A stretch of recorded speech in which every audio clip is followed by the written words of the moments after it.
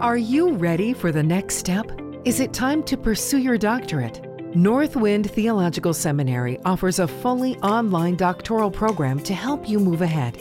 This DTM, Doctorate in Theology and Ministry, centers on issues in open and relational theology. World-renowned theologian Thomas J. Oord directs this program. You'd work directly with Dr. Oord to explore open and relational topics that interest you. As a fully online startup institution, Northwind's doctoral program is far less expensive than other programs. Scholarships are also available. As a doctoral student, you set your own pace. You can work around your personal, family, or work schedules, and you'll likely finish the degree in less than 3 years. The Doctorate in Theology and Ministry is co-sponsored by the Center for Open and Relational Theology, which Dr. Oord directs. You'll have access to Center's resources and get to know its community of scholars, activists, practitioners, and educators. For more information, see the seminary website or search Open and Relational Theology at Northwind. It's time to pursue your doctoral degree. Reach out to Northwind now.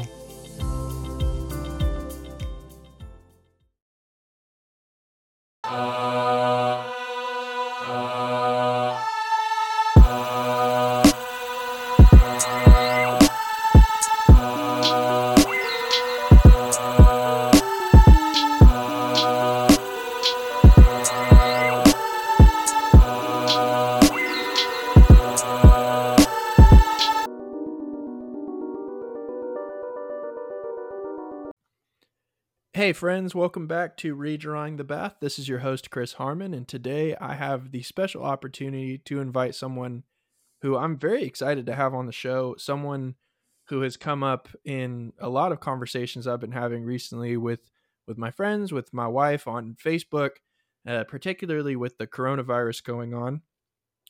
Today on the show, I'd like to welcome the professor for open and relational theology at Northwind Seminary and author of The Uncontrolling Love of God and God Can't, Thomas J. Oord. Thomas, thank you so much for being on the show. It's my pleasure. I'm looking forward to this conversation, Chris. Oh, me too. Would you mind just sharing some of your faith journey with the audience? Sure, I could probably talk for hours, but just a few a few highlights. I was raised in a little farming town. My mother and father were very involved in the little church that I attended, and so I was involved a lot too. We went all the time. My parents were board members. I like to say I accepted Jesus into my heart many, many times as a kid, and was involved. The church is really a major part of our family life.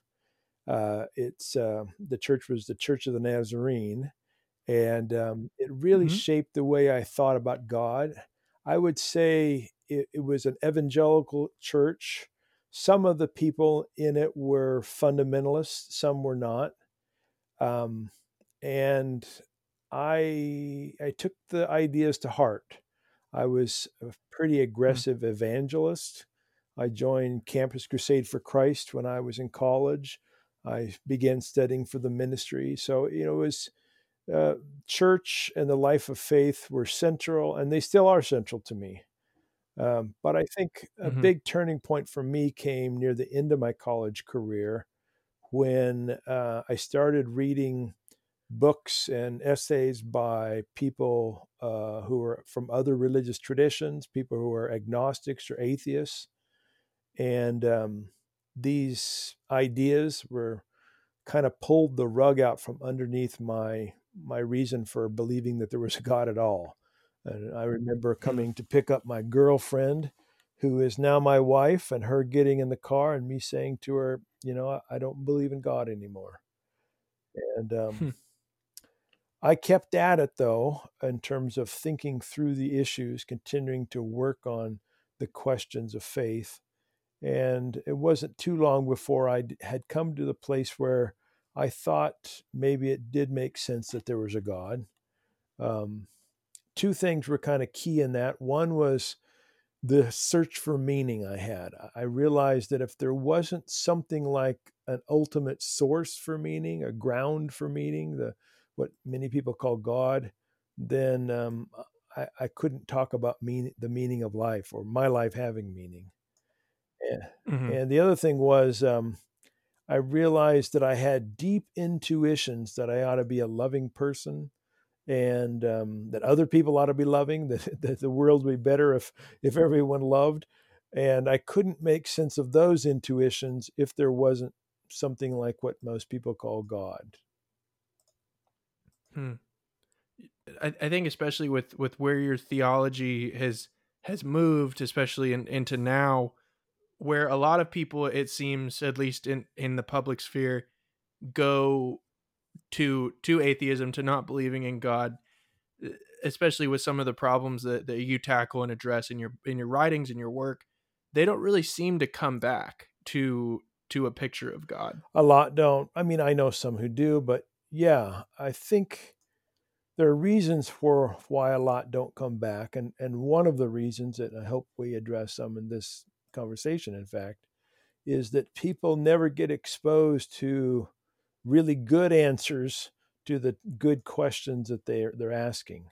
You know, Hmm. they're asked to not, to have blind faith, to not ask questions, to just accept things. And I think that's a bunch of crap. I think you ought to Yeah. question. That's important.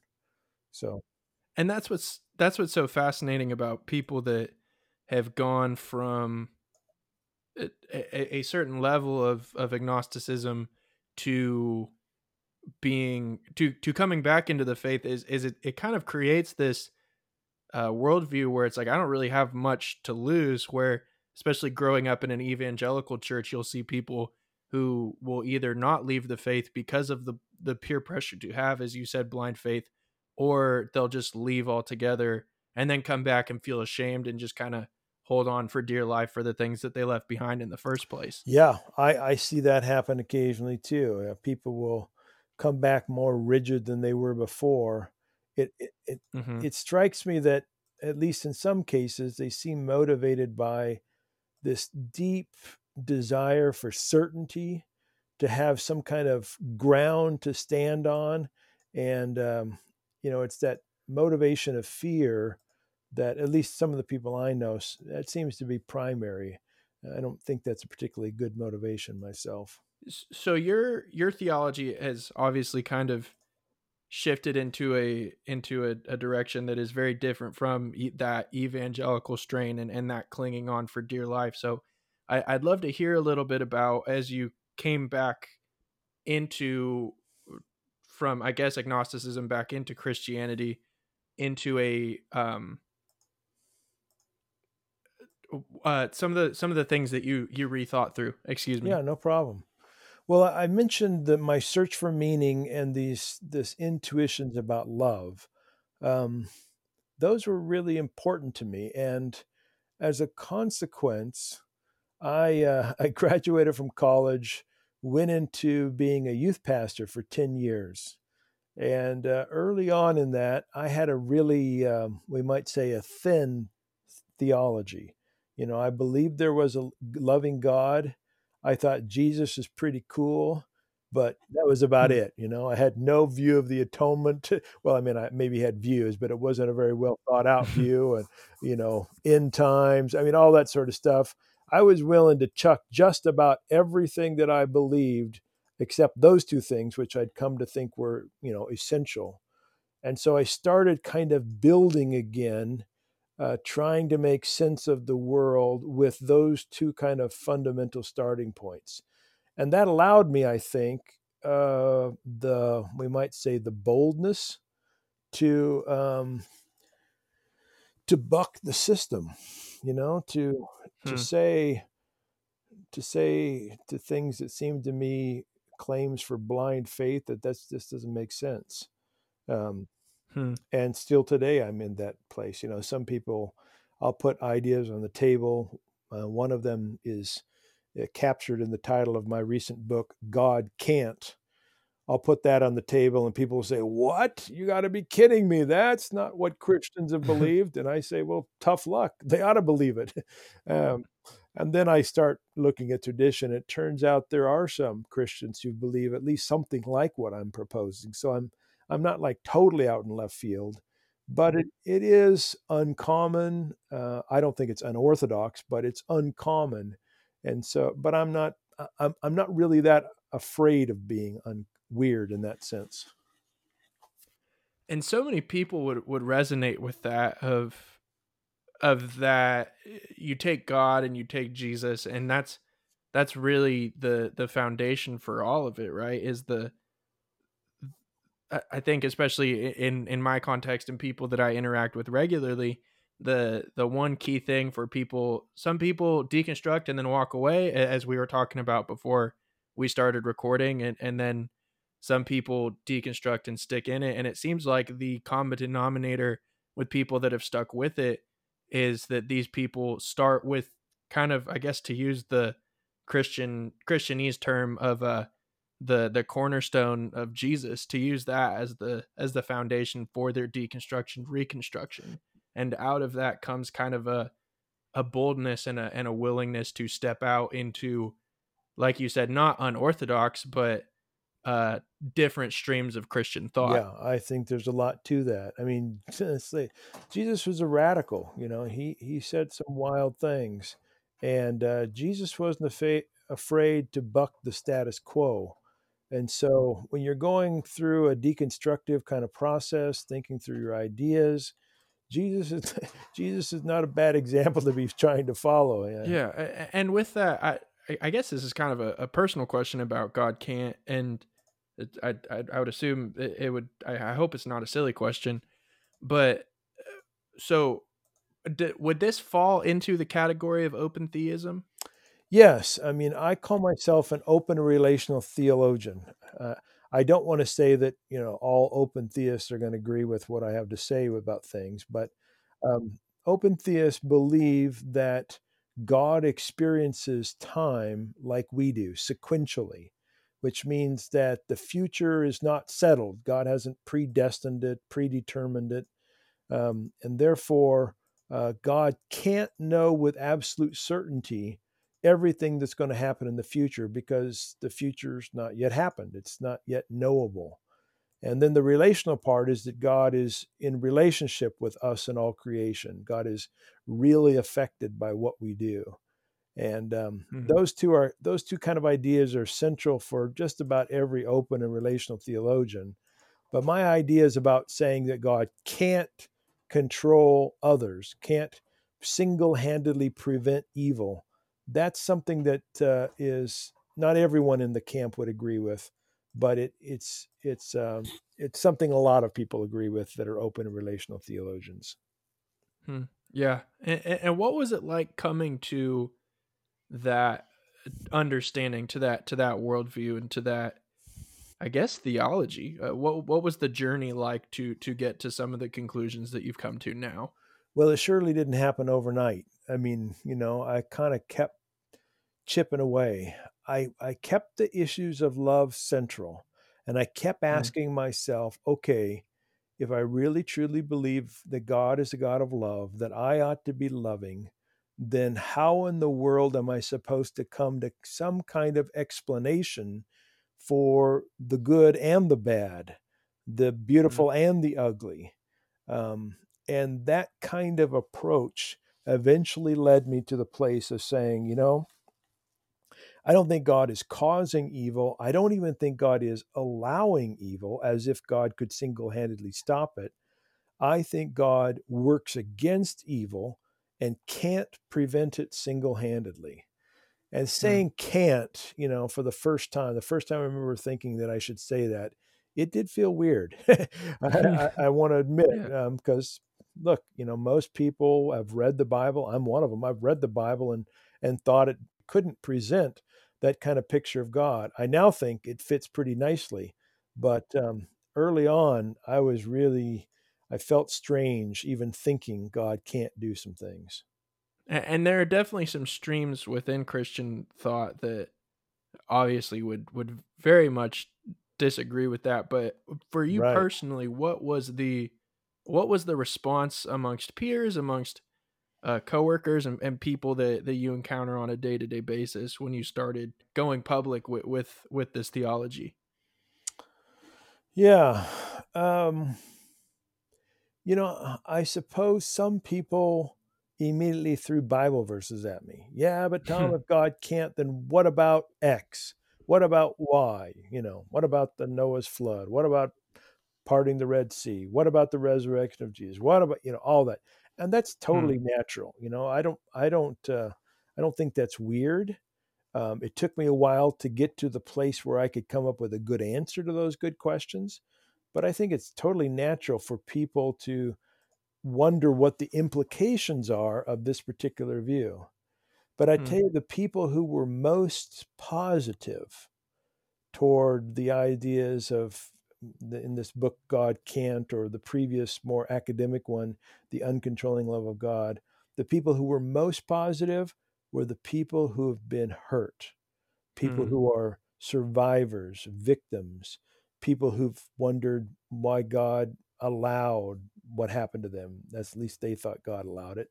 Yeah. Um, and so it makes me feel good to get all the letters that I get from people who read, especially God Can't, who say, yeah, this is finally a view of God that makes sense with what happened to me, because otherwise I'd have to think that God just doesn't care. And that's what's so interesting about that idea that God allows it, but also if you come from a more conservative background, to say something, not only does God allow it, but he commands it, he ordains it, and he wills it. It's interesting because, at least for me and people that I grew up with, it brought this feeling of peace that was so superficial. And it wasn't until I started more so leaning towards open theism and some of the ideas you've been putting forth, that I actually start realized that it wasn't actually peace I was feeling. It was more so just kind of a spiritual numbing, if you will, of just like, oh well, whatever, like it, God's sovereign, I guess. Interesting. Yeah. Yeah, well, I think there's a pretty strong tradition in Christianity. We'll call it Calvinism. Hmm. It's, not all Calvinists believe this, but just for shorthand, we'll call it Calvinism, that says, God does everything. And so, of course, in that view, yeah, people would be saying God's sovereignly in control. Take the example of the current coronavirus. God is causing it. It's a part of God's mysterious good plan, and it's hidden to us because of God's hiddenness and all that sort of thing. Um, but a lot of people don't buy that because they don't they see that it makes God the author of evil, at least author of what we think is evil. And so more people I know, at least, they're uncomfortable saying God is causing evil, God causes a coronavirus, but they're willing to say God allows it. Hmm. And that's one of the ideas I've really gone after hard, because that also doesn't really provide us ultimate peace. I don't think you can trust a God who is allowing the horrible things that happen in the world as if God could, single-handedly stop them. Yeah. And with all that being said, I'd love to talk to you about. I mean, we could go in light of the coronavirus, or we could go just in light of the nature of human suffering in general, and some of the letters that you've gotten, and even probably personal stories of both of ours of times where we've endured some type of suffering. But I'd really like to talk just kind of the main idea that you're putting forth. Obviously, we've kind of talked around it, but God can't is a very um in your face kind of, that this is the idea. But I'd really love to talk in more nuance about that idea that God can't do some things. Great. Yeah, so here's the basic idea. The idea is that it's God's very nature to be loving. So far, that sounds pretty obvious to some people, but who's going to doubt that God is loving? Almost everybody affirms Hmm. that. Then the step says God's love is self giving and others empowering. That still doesn't sound too strange to most people. Hmm. Then, if I say God necessarily loves, God must love, because it's God's own nature to love, and God can't deny himself according to Scripture, then all of a sudden people are saying, okay, well, maybe I can buy that. I do want to think that love has some freedom to it, so it sounds a little weird to say God must love, but okay, it's God's nature. Maybe I can go with that. And then the next step is kind of the crucial one. If it's God's nature to love, God must love, and this love is self giving and others empowering, then God can't control others because by definition this love is giving them, if they're complex creatures like you and me and dogs and elephants, some kind of freedom. If they're less complex, maybe cells and worms and whatever, some kind of agency. Even at the smallest levels of reality, the quantum level, we might say, there's indeterminacy, and God is providing the capacity to be and to respond even at that level. So the sort of the shorthand way I say it is this: God loves everyone and everything, so God can't control anyone or anything. I can see why that would fly in the face of certain people that obviously we've both rubbed shoulders with in certain ways. So obviously there are a million different questions that come to mind with that.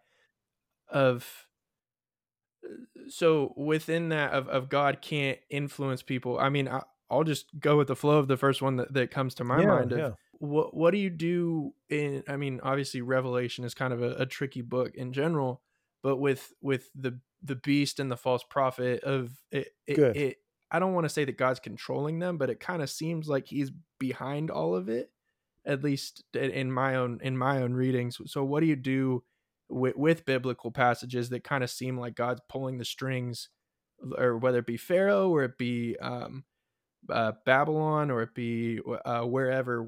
What does that look like? Let me make a really bold and wild claim for you, okay? Okay. I don't think there's a single story or passage in the entire Bible that explicitly says God alone brought about some result and creatures had no contribution or cooperation or any kind of causal force. The vast majority of stories and passages will speak of God and creation. Sometimes there's some stories in which it only speaks about creation, and other times only about God, but none of them explicitly say God alone brought something about. And that goes from the creation of the universe, to the hardening of Pharaoh's heart, to the resurrection of Jesus, to every miracle I know, including the eschatological fulfillment of things. But what we've done, and I say we because I used to do this, but even a lot of academics, the majority, I'll bet, of Christian academics do this. They'll come to the Bible with this assumption that God has the kind of power to single-handedly bring about, results. And even though the Bible doesn't explicitly say that, that'll be their assumption. And they'll read a story in which only God is mentioned, and they'll think, well, only God's mentioned. God must be the only force that brought something about. And yet there's lots of passages in which God or Jesus can't do something because people aren't cooperating. Some of them are really wild, in fact. And anyway, so that's my bold claim. I don't know of a single passage that explicitly says God alone brought about some event. Yeah, we all do kind of, or at least obviously the hermeneutic that you read with has probably changed as you've developed this work. But at least even with my own hermeneutic and other people's hermeneutics, we do really bring into and onto the table of biblical interpretation this idea of omnipotence that might not necessarily be revealed in the scripture that we're reading, but more so in the lens with which we're reading the scripture. I think it's true. Obviously, a lot of this depends on what we mean by omnipotence. If omnipotence simply means God is the most powerful, well, then I affirm omnipotence. But usually omnipotence means something like God alone can bring about some result or consequence in the world. And that's the view of omnipotence I reject. And that would definitely be my next question of, talking about, I mean, with coronavirus and with all of these things going on, I mean, I got very tired of seeing all of the reformed, consistent Calvinist blog posts, articles, podcasts being circulated around my circles. And so finally I said something, and someone said, "So do you not believe that God's omnipotent?" And I answered them back and I said, "Well, I guess it just depends on how you define the Yeah. word." And so I would be interested to hear, with this in mind, and obviously saying that you do hold to the omnipotence of God, what is the definition for that? Like, what does that Yeah. look like? Well, actually, the word I like to use is almighty. It doesn't really, Hmm. I could use sovereign, omnipotence, whatever. I like the word almighty because it happens to be the one that most English translators use when they talk about God's power in the Bible. The word El Shaddai is usually translated almighty, even though the word really Hmm. means something like a breasted one. But anyway, I like the word almighty because I think God is almighty in three senses. First of all, I think God is almighty in the sense that no one, no thing, no creature, nothing is mightier than God. To quote the Hmm. psalmist, God has no equal. Secondly, I think God is almighty in the sense that God exerts might or influence upon every last entity, creature in all universes. So God is omni-influential, you might say, almighty in that sense. And then Hmm. third, I think God is the source of the power that you and I and everything that exists has. God gives us the ability to exist and to act, and in him we move and live and have our being. I think Hmm. God is almighty in that sense. But God can be almighty in all three of those senses and yet be incapable of controlling anyone or anything. So when I talk about Hmm. God and God's power, I'm not talking about a wimpy God. I'm just talking about a God who is inherently uncontrolling. It goes against God's very nature to control anyone or anything. So then, with that being said, his power, it kind of, his power is manifested in his self-giving nature. Yes, yes. And ability to um, get creatures to cooperate. Hmm. So I sometimes like to say, if we compare, let's say, Mother Teresa with, well, I don't know who the current uh, bodybuilding champion is, so I'll just go with Arnold Schwarzenegger. If we compare Mother Teresa and Arnold Schwarzenegger, Arnold can lift a whole lot more weight than Mother Teresa can, so he's more powerful. Hmm. But is he really? Mother Teresa has inspired millions of people to do amazing things. She's had more influence on the earth than the kind of influence that Schwarzenegger's had lifting weights. Now, maybe he's not a good example because he was a governor for a while, but you get my Yeah. point. Um, it's not the amount of power one personally can do that really is the most influential. It's the amount of power one can exhibit by getting other people to use their power to cooperate with what you're up to. That's amazing power. And that's the kind of power I think God has. I think God has direct power in the three senses that I've mentioned. But when we're most amazed is when creation cooperates with this God in powerful ways. Hmm. Yeah, that's really good. That's definitely been something that I've really seen be discussed, and in so many different deconstruction circles, in regards to what does power really look like, and what does it mean to be all powerful. And I think particularly being influenced by your work, um, with that conversation. And so I guess I have a few more questions before we kind of dive into the practicality of this. And the next one would be, what's up with this coronavirus? Like, what is the what is Yeah. this? maybe the way to get at my answer to the coronavirus is to start with what I think are the options or the explanations I'm hearing other people give and why I don't think they make sense. So, the John Pipers of the world are going to say, this is God's plan, God is punishing us, or God is teaching us some kind of lesson, God is causing this. And if the coronavirus is evil, which I think the consequences of what this coronavirus is doing are evil, then that makes God the author of evil. Now, of course, the question is, how do you know what's evil? And we could go into that if you want to, but just for the sake of this example, let's just assume that the coronavirus is causing evil in our world. There's another group of people who are not saying God is causing it, but in some mysterious way, God is allowing it because it's serving some greater good.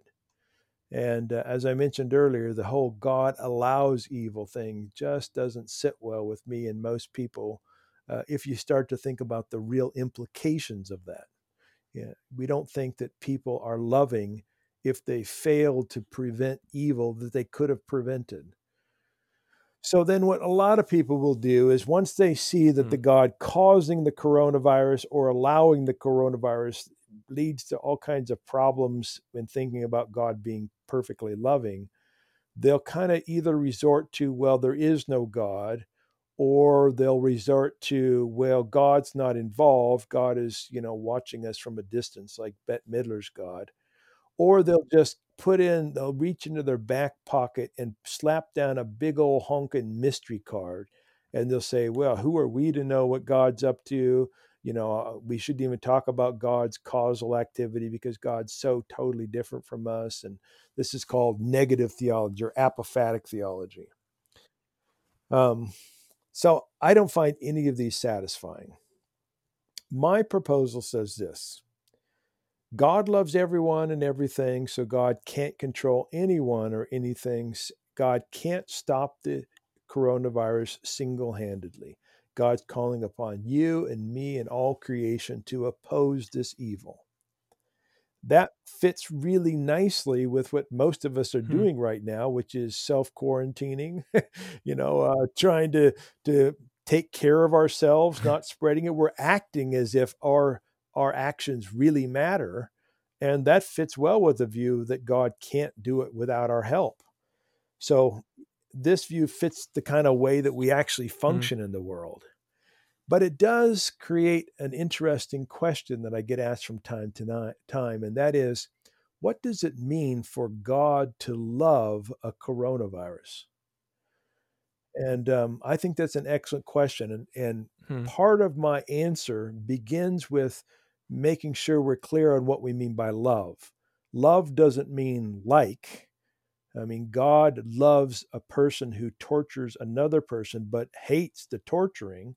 That old phrase we would say, and I'm sure you've heard it yourself, that God loves the sinner, but hates the sin, kind of a thing. God can love us even though we disobey. So, in terms of God loving the coronavirus, God can love the virus, but not like what the virus is doing. The second thing that's, I think, interesting is that most people just assume that a virus is inherently evil. Like, have you ever heard of a good virus? The truth is, I was reading an article yesterday that this one specialist in viruses was saying that more than 99% of the viruses in the world do good things. They're important for species diversity and all kinds of other stuff. It's this very small percentage of viruses that end up causing widespread harm. So, in my view, God can love a virus and yet not like what that virus is doing. God can think it's doing evil things, just like God can love you and me, but not like it when we sin. And so it's not actually that hard to imagine God loving a coronavirus in this particular way of thinking. It makes me think, and I don't say this to downplay any of the suffering that's going on, but when you look at the way that creation is responding to the lack of our ability to go out and live life as we normally do, and You see the water in the Venice canals turn clear. You see dolphins in the water in Venice. You see some of these beaches that are total tourist traps across the eastern seaboard where the water is always kind of gross, and now it's clean again. And even being from outside of Los Angeles, you see less smog pollution in the air. It's kind of this interesting dynamic as we've been kind of forced to change our habits, and obviously due to a pretty serious crisis, you see the world around us almost begin to improve itself. Yeah, and I'm glad you brought that up because this is an important feature of the way we think about evils in the world. So, what some people do is they'll, take what you've been talking about and they'll say, "Oh, well, look at all the good things that are coming out of this. This must be a part of God's plan." Hmm. And then other people will respond to that notion and say, "What? A good God wouldn't cause this. There's nothing about what's going on that fits into how God is working in the world." And I take a middle position that says this: no, God doesn't want the coronavirus. God doesn't want any evil. But God works with whatever situation we have and tries to squeeze some good out of the bad God didn't want in the first place. And part of that squeezing good might just be the kinds of positive impact that you've already mentioned. Hmm. Um, I used to, when I was growing up, my home church, we had testimony nights on Sunday night all the time. And I remember as a kid hearing people stand up and give testimony about, some bad thing that happened in their life. Maybe they lost their job or maybe they had some illness or whatever. And they would say, this bad thing happened, but now look at this good thing that's come from it. And then they would say, God, it's part of God's plan, giving me the impression that they thought that God is orchestrating the whole thing, including whatever bad happened in the past. And my view is, no, God's not in the business of orchestrating evil, but God doesn't give up when evil occurs. God continues to work and to call us to work alongside God to try to bring something good out of the bad God didn't want to have happen in the first place. Hmm. Eh, Yeah. And with that being said, I had another question, but you Good. very much piqued my interest. Okay. Um, so what is evil, and what Yes. does it mean for God to work all things for good? Yeah. Yeah. So let me start with the formal definition of what evil is. Any event is genuinely evil if, all things considered, it makes the world worse than the world might have been.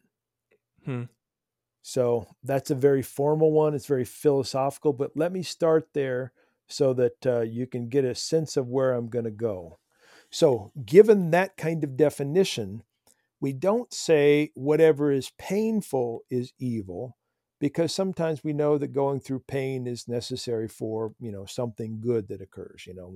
When you decide to get a college degree, you know that it's going to be some pain involved in studying and all that, but you do it because you think you're going to be a better person when you get done with it. That's not a genuine evil. Hmm. But genuine evils are those things that really make our lives or the world overall worse than it might have been had some other possible event occurred instead. Now, you might say to me, okay, that sounds nice, but who knows whether or not some event is going to make the world worse or not? I mean, only someone who's omniscient, who has a perfect overall perspective, could make that kind of call. Hmm. And my response to that would be, yeah, that's true. We're not omniscient, but every single one of us lives our lives as if some things do make the world worse than it might have been. I call this an Hmm. experiential non negotiable. That is, even people who deny that things are worse actually live their lives as if they think there are some things, at least, that make the world worse than it might have been. In fact, Yeah. if you go up and punch them in the nose, they're going to think that you didn't have to punch them, and that their life is not as good with the pain in their of their nose. Yeah. So anyway, I also think that the Christian tradition presupposes that some events are evil because, the Christian tradition talks about sin, and sin, it seems like by definition, means something that makes the world worse than it might have been. But Hmm. anyway, I'm getting into the weeds now. Sorry. No, totally fine. And with that being said, with evil in mind, and you kind of see this in the Joseph story, and you see it in Romans of all things being worked together. Oh, So yes. so what does it mean for in light of evil being something that makes something for us personally, or for a individual personally, or for the whole world worse off than it was if it hadn't happened? What does it mean for things to be worked, and what is God's role in that? Yeah. So yeah, you're that famous passage, Romans, was it 6:28? God works together for good. Let's see. No, all things work together for good to those who love Him, who are called according to His purpose. That's the King James version of it. The NIV says God is working in all things together Hmm. with those who love Him, or for those who love Him. So in my book, God Can't, I actually look at 4 different translations of that particular passage. And I note that the people who made those translations, their own theological assumptions play a really big role in the word choices they have. And the idea that God is working in the midst of evil to try to bring good is reflected in the New International Version translation of that passage. The King James and the NASB make it sound kind of like God is causing all the bad.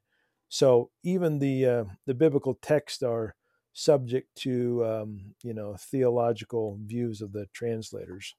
That was a shocker when I found that one out. Let Yeah, me me tell too. you one Yeah, time.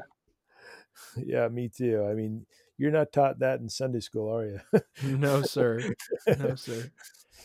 So I want to be sensitive with your time, but I know that I thought it was very important to kind of lay out some of the groundwork of this theology, because it seems like for a lot of us who have gone through some kind of deconstruction, there has been this pressure from people outside of ourselves that you can believe anything within this bubble but don't believe anything outside. And what really triggers the deconstruction, and I think what brings a lot of fear and sometimes a lot of comfort as well, is at least for, especially like for me and my wife, certain things in regards to Calvinism and certain eschatological viewpoints. We're like, I don't want to believe that, but everyone around me believes that. And then I started reading more and studying more for myself. I'm like, oh, I don't have to believe that, thank God. But Yep. so for that reason, I thought it was important to really lay out what it is to look at a viewpoint that doesn't believe that God ordains or even allows evil to happen. But I really want to talk to you about practicality of this theology, of what does this look like Great. day in, day out. And there's so many stories, even just in my own life, of trying to walk with people through people will say in passing, oh, but God's sovereign, or God's got a plan, and everything in me just screams like, no, like that he's not behind this, like, and Yeah. that's beautiful and that's good. And then people are like, well, then what? And I don't have an answer for them. And so with that, I'd really love to hear what does this look like in our day-to-day lives. Well, there's so many things I could say about that, but let me come at your question by addressing a, an issue that a lot of people have. That's a very practical issue, I think. When they hear this view, they wonder, okay, what does this? If God can't single-handedly prevent evil, if God can't control anyone or anything, then what does this mean for prayer? because I'm a person who prays. I mean, most Christians I know pray. And here I'm talking about Hmm. petitionary prayer, not just, prayers like, I don't know, committing our lives or asking for guidance or something like that. What about petitionary prayer? What about asking God to actually do something? Uh, can you pray a petitionary prayer if God is inherently uncontrolling? So, Hmm. my response to that is to begin by saying, if you're a Calvinist, it's at least hard for me, if I was a Calvinist, to believe my petitionary prayers really mattered. Uh, because God's already predestined everything and God foreknows it all. The future's already determined and settled. So it's not like me asking God to do something different is going to change anything. It's a done deal. Hmm. But most people, they don't have that view, or if they do, they compartmentalize briefly when they pray. And they think that God could single-handedly bring about some result. Let's say we're praying for Aunt Janine's leukemia. If I pray and ask God to heal Aunt Janine, they think that God could single handedly bring that healing about. And most people think God is perfectly loving.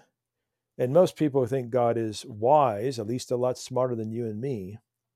So if you think God is wiser than we are, is perfectly loving, can single handedly do anything God wants to do, then why should you pray? Like, God is smarter than you are. And it's not like God's holding out, like God's not very loving. You have to convince God to be loving. If God's perfectly loving all the time, why pray for Aunt Janine's leukemia thinking that your prayers might make a difference if the loving God of the universe could single handedly heal her? Hmm. I mean, at least I don't want to believe God is sitting on the sidelines saying, hey, Chris, you've only prayed 17 times and you're going to have to pray 49 before I actually do something. I mean, that's not a that's not a loving God, right? No. Or God doesn't want us to beg and plead and say, oh, pretty please. That makes no sense to me. Hmm. But a lot of people, that's what it seems like their view amounts to. The God who could single-handedly fix things doesn't do so unless we really twist his arm or pray hard enough or have enough faith or beg and plead. And that makes no sense. Yeah. So this is what my view says. First of all, it starts off saying God is really affected by us. God's a relational God. That's part of open relational theology. So that means that anything I do, all my actions have some effect on God. And of course, petitionary prayer is a real action. It secondly says that we live in an interrelated universe. So my actions not only have an effect on God, they have an effect on others, they have an effect on my body, they have an effect on my environment. So combining the idea that our prayers affect God and affect our universe, others, I think that our petitionary prayers actually open up new avenues for God to act, new opportunities, new possibilities become available to God that might not have been available had we not acted to pray. Now, it doesn't mean that our prayers somehow make it so that God can control. I'm against a controlling God, but it's like our prayers are new data that God has to work with in the next moment, which means that our prayers really matter, even though God can't somehow control things because we've prayed. So then what is I'll just use a personal example then. Okay. One of the things that is going on with one of my family members is they have just recently discovered that they very recently met one of their biological parents. Um and there was a, I don't want to say scandal, Mm, but there was it was hidden from them for a very long time. And about, I want to say a year ish mm, ago, this parent died. And then now very recently, this individual found out from the same person that not only was a parent hidden from them, but a sibling was hidden from them. Yeah, crazy. That's actually just a Wow. development today that we found out about. Um, and one of the things Uh, is from growing up in a church culture that really idolizes that idea of like, oh well, God's got a plan, like he's sovereign, he's seen any and everything, and seeing what that kind of does to your soul over time. um Everything in me just wants to like reach out and be yeah. like, no, like that's not how this works. That's not how this has come about. That's not how this has happened. Like this has happened because of other things. And obviously we don't have to counsel through that immediate decision, but how do you counsel someone through or how do you counsel yourself through a situation where evil has been done unto you? Um, about 5 years ago, I went through a very public incident in which I was laid off from my Hmm. job as a university professor. Um, it was literally in the national news. Um, Hmm. Big deal. I and most people in the university think I was treated unjustly, put my family, my friends, my colleagues, myself through lots and lots of turmoil, and I'm still dealing with the trauma of that today, as are many of my friends. One of the things I already kind of had in place in my mind was this view of God, a God who's not causing evil, not even allowing evil. So, unlike some people who go through pain and suffering, I don't know if that's how you would Hmm. characterize your current event or not. Um, but unlike some people who go that and then say, God, why did you do this to me? Hmm. That thought never crossed my mind. I didn't think God was the one who was orchestrating this because I had a view of God in which God is not never the author of evil, not even allowing it. So I never had those thoughts at all. I never thought God was causing it. I never thought that it was somehow part of some plan for God to teach me a lesson. Sometimes people would come up to me and they'd say things like, well, God knows what he's doing here. God's ways are not our ways. We can trust him. And I just want to punch them in the nose when Yeah. they would say that. But anyway, Yeah. like that's not my view of God. I don't believe God has got this all some part of a master plan and is just trying to, make me something better in some way. I do think God has used it, has squeezed some good from it. And maybe in your situation, you'll find yourself having more empathy for people in similar situations.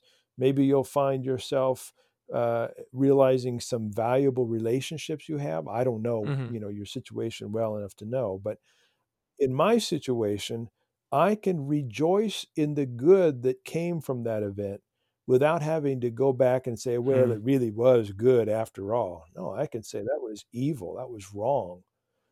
So it's really been helpful for me in working through Hmm. the difficulties of my life. I don't think I'll ever fully understand how that certain view of God really affected my spiritual development and growth over the first few years of my faith. Yep. And, the truth is, the ideas that you've been taught that you're wrestling with right now, and many of them deconstructing, they'll still kind of be lurking around for a while. I'm sorry to say this, Hmm. but at least if your experience is like most people, it's hard to make a really clean break. It takes a while to heal from those ideas. Hmm. My own wife, when she was younger, she heard a lot of, you know, second coming, Jesus is coming back, and you ought to be ready any moment, and God's, thief in the night kind of eschatology. Hmm. And even today, when she doesn't believe any of it, on New Year's Day, actually New Year's Eve, she worries that God's going to come back on New Year's Day Hmm. because that's what she was taught when she was a kid. Yeah.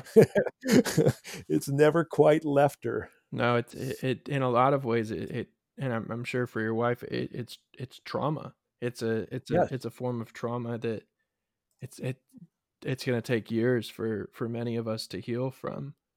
Yep. Yep. A- That's exactly right. And with that of healing, this is the last question.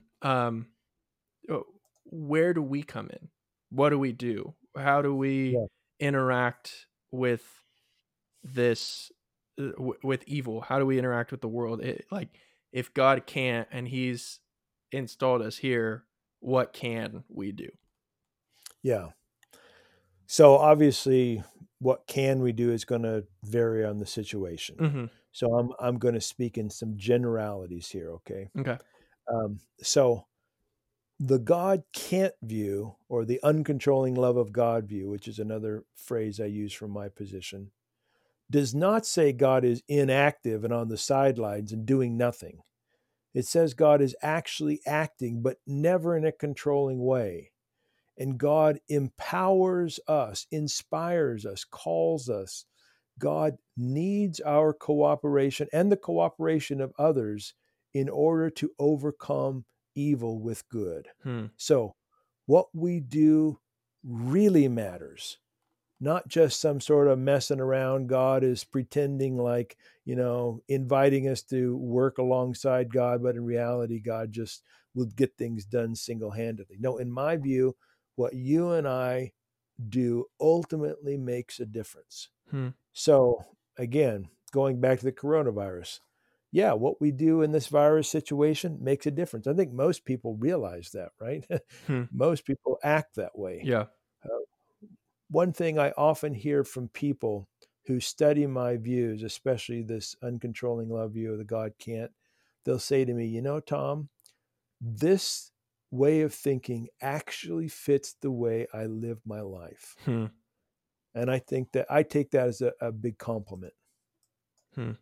Yeah, and I think that that should be a compliment, and it's funny to hear you say that because even the most ardent of Calvinists will live their life in like God can't do some things, like it's up to them Exactly. to do to do those Yep. things. Uh, Yep. Tom, where can people find you? Where can people interact with you? Well, thanks for asking that question. I'm pretty accessible on social media. You can find my email address if you have a direct question. You can find that pretty easily on the web. I have my own website, which is my full name, Thomas J. Ord. That's Thomas, then JAYOORD.com. Um, yeah, those are good places to begin. But yeah, I guess I'll just stop there. Okay, and then are you working on anything right now?